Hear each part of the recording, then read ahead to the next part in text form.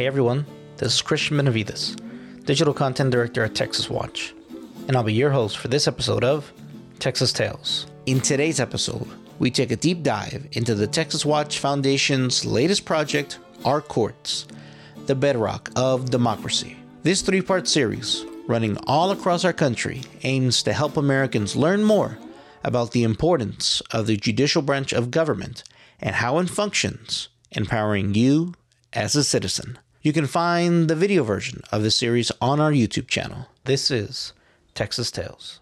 Here is episode 1. Our courts are often overlooked and not fully understood, but they are important for all of us. The laws we live by must be enforced fairly so that all people may live in a free, safe, and just society.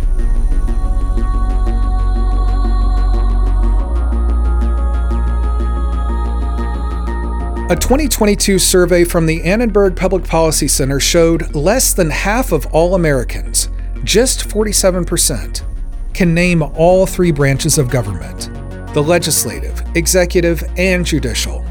Sadly, 1 in 4 people couldn't name any branches of government at all. Less than half of Americans knew that the Supreme Court has the final word on whether an act by a president is constitutional. And only 55% knew that a 5-4 ruling by the Supreme Court is law and must be followed.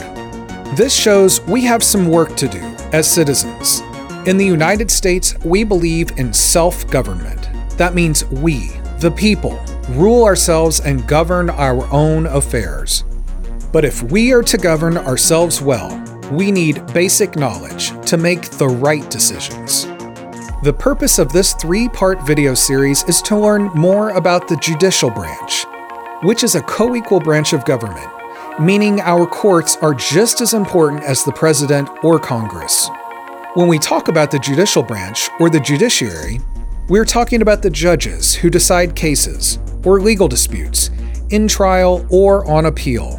Appeals take place when one party feels a court applied the law incorrectly and wants a higher court to review the decision. Importantly, the judicial branch also includes jurors, everyday citizens like you and me, who listen to the evidence, decide who is telling the truth, and apply the facts to the law. Jurors are entrusted with this power and given this responsibility in our country. The jury's role is absolutely vital in our system of government, making sure our justice system is connected to the people and the communities it serves. That's why jury service is so crucial. This series will cover important topics like the difference between common and statutory law, our civil and criminal courts, the appellate review process and the Supreme Court, as well as protections built into our judicial system. I know that sounds like a lot, but don't worry, we'll break it all down. Our goal is to make this information understandable and even entertaining, so you are empowered as a citizen.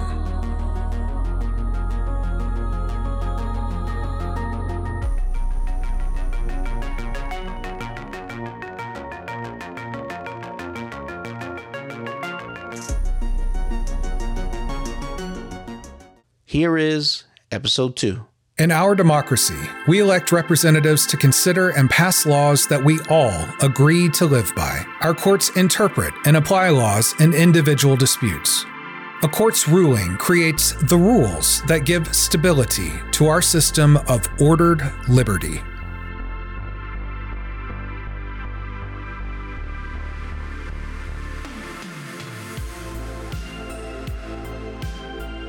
In episode 1 of this series, we learned Americans have some work to do when it comes to learning about our government, and especially our courts. So let's get into it. Laws in the United States are made in 2 main ways. As you just heard, the first way involves elected representatives gathering to take testimony from citizens, debate ideas about the right policy, offer amendments, and ultimately pass laws. This can happen in your city council, your state legislature, or in Congress, which includes the House of Representatives and the Senate. When these elected representatives pass laws, they are known as statutes. No, not statues, statutes. That extra T makes a big difference. The other way laws are made in our country is through the common law, which comes from judicial decisions. These are rules that are developed through cases that come before the court, building on prior rulings known as precedent. We'll talk more about precedent in episode 3. So laws can be made by elected officials known as statutory law, and laws can be made by courts deciding cases known as common law. Let's turn now to the two main categories of law, criminal and civil. Criminal law, as you might have guessed, is focused on crimes. A crime is behavior that is punishable as a public offense. Crimes can cover everything from murder to shoplifting. Instead of individuals bringing a dispute before a court, with a crime, the government decides whether to bring charges against someone in court. Punishment may include imprisonment. The Bill of Rights, found in the first 10 amendments to the U.S. Constitution, provide important protections for those accused of a crime. In part, the Fourth Amendment protects people from unreasonable searches and seizures. The Fifth Amendment protects someone from incriminating themselves.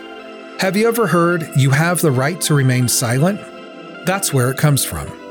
The Sixth Amendment guarantees the right to a speedy trial, and the Eighth Amendment protects against excessive bail, fines, or cruel and unusual punishment. Civil law regulates non-criminal rights and duties, covering many disputes between people, such as family, contract, property, or injury-related claims. The Seventh Amendment to the U.S. Constitution is a really important protection because it guarantees a jury trial in civil cases involving more than $20. We created a whole series about the Seventh Amendment and why it is important, and we hope you'll check it out. The right to bring your dispute before a jury of your peers protects all of your other rights. It is how we ensure everyday individuals are protected and our laws are upheld. Here is episode 3. Our courts extend our laws to meet the needs of today while keeping us rooted in fundamental constitutional rights, creating the foundation for our democracy, economy, and society.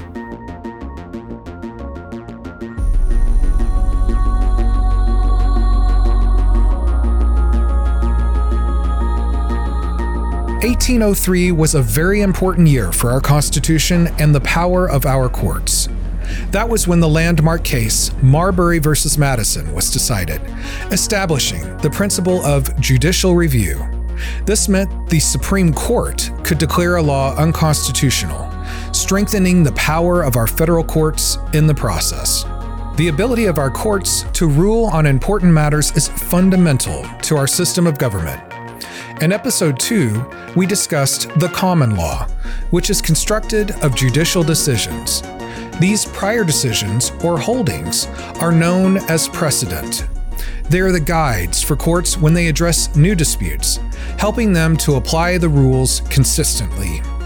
The Latin phrase stare decisis means to stand by things decided. Therefore, courts are to stand by their prior rulings unless there is special justification to overrule them. The doctrine of stare decisis gives predictability to our law. As we discussed in episode 1, a party to a lawsuit, known as a litigant, may appeal their case if they believe a court got things wrong. In our judicial system, we have 3 levels of courts: trial courts, courts of appeals, and at the top of the pyramid is the Supreme Court. Your state will have its own Supreme Court, and then, of course, there is the United States Supreme Court, whose decisions affect the entire country. In the 1950s and 60s, the United States Supreme Court decided a number of crucial cases that enlarged protections and guaranteed rights for more Americans.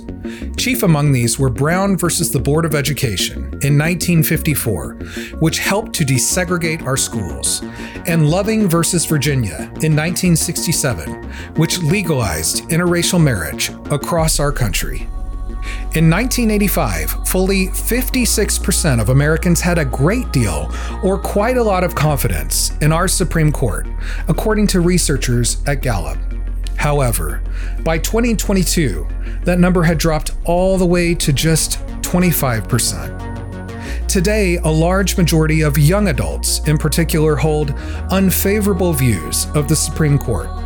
In September 2022, the Pew Research Center found 63% of adults ages 18 to 29 view the Supreme Court unfavorably. Lack of public trust can create a legitimacy crisis for the High Court, according to the Brennan Center for Justice. A bipartisan presidential commission on the Supreme Court of the United States was formed to consider the merits of reform proposals for the court. In December 2021, they issued their final report, examining reforms such as term limits for justices or changing the size of the court.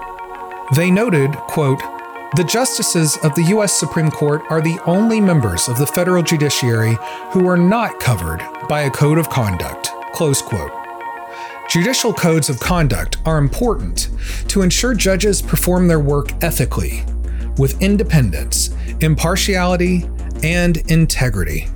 The protections built into our judicial system serve us well, whether it is trial judges reviewing jury findings or appellate justices reviewing trial judges' rulings. The judiciary is an integral part of our system of checks and balances, ensuring the executive and legislative branches conduct themselves in accordance with our Constitution.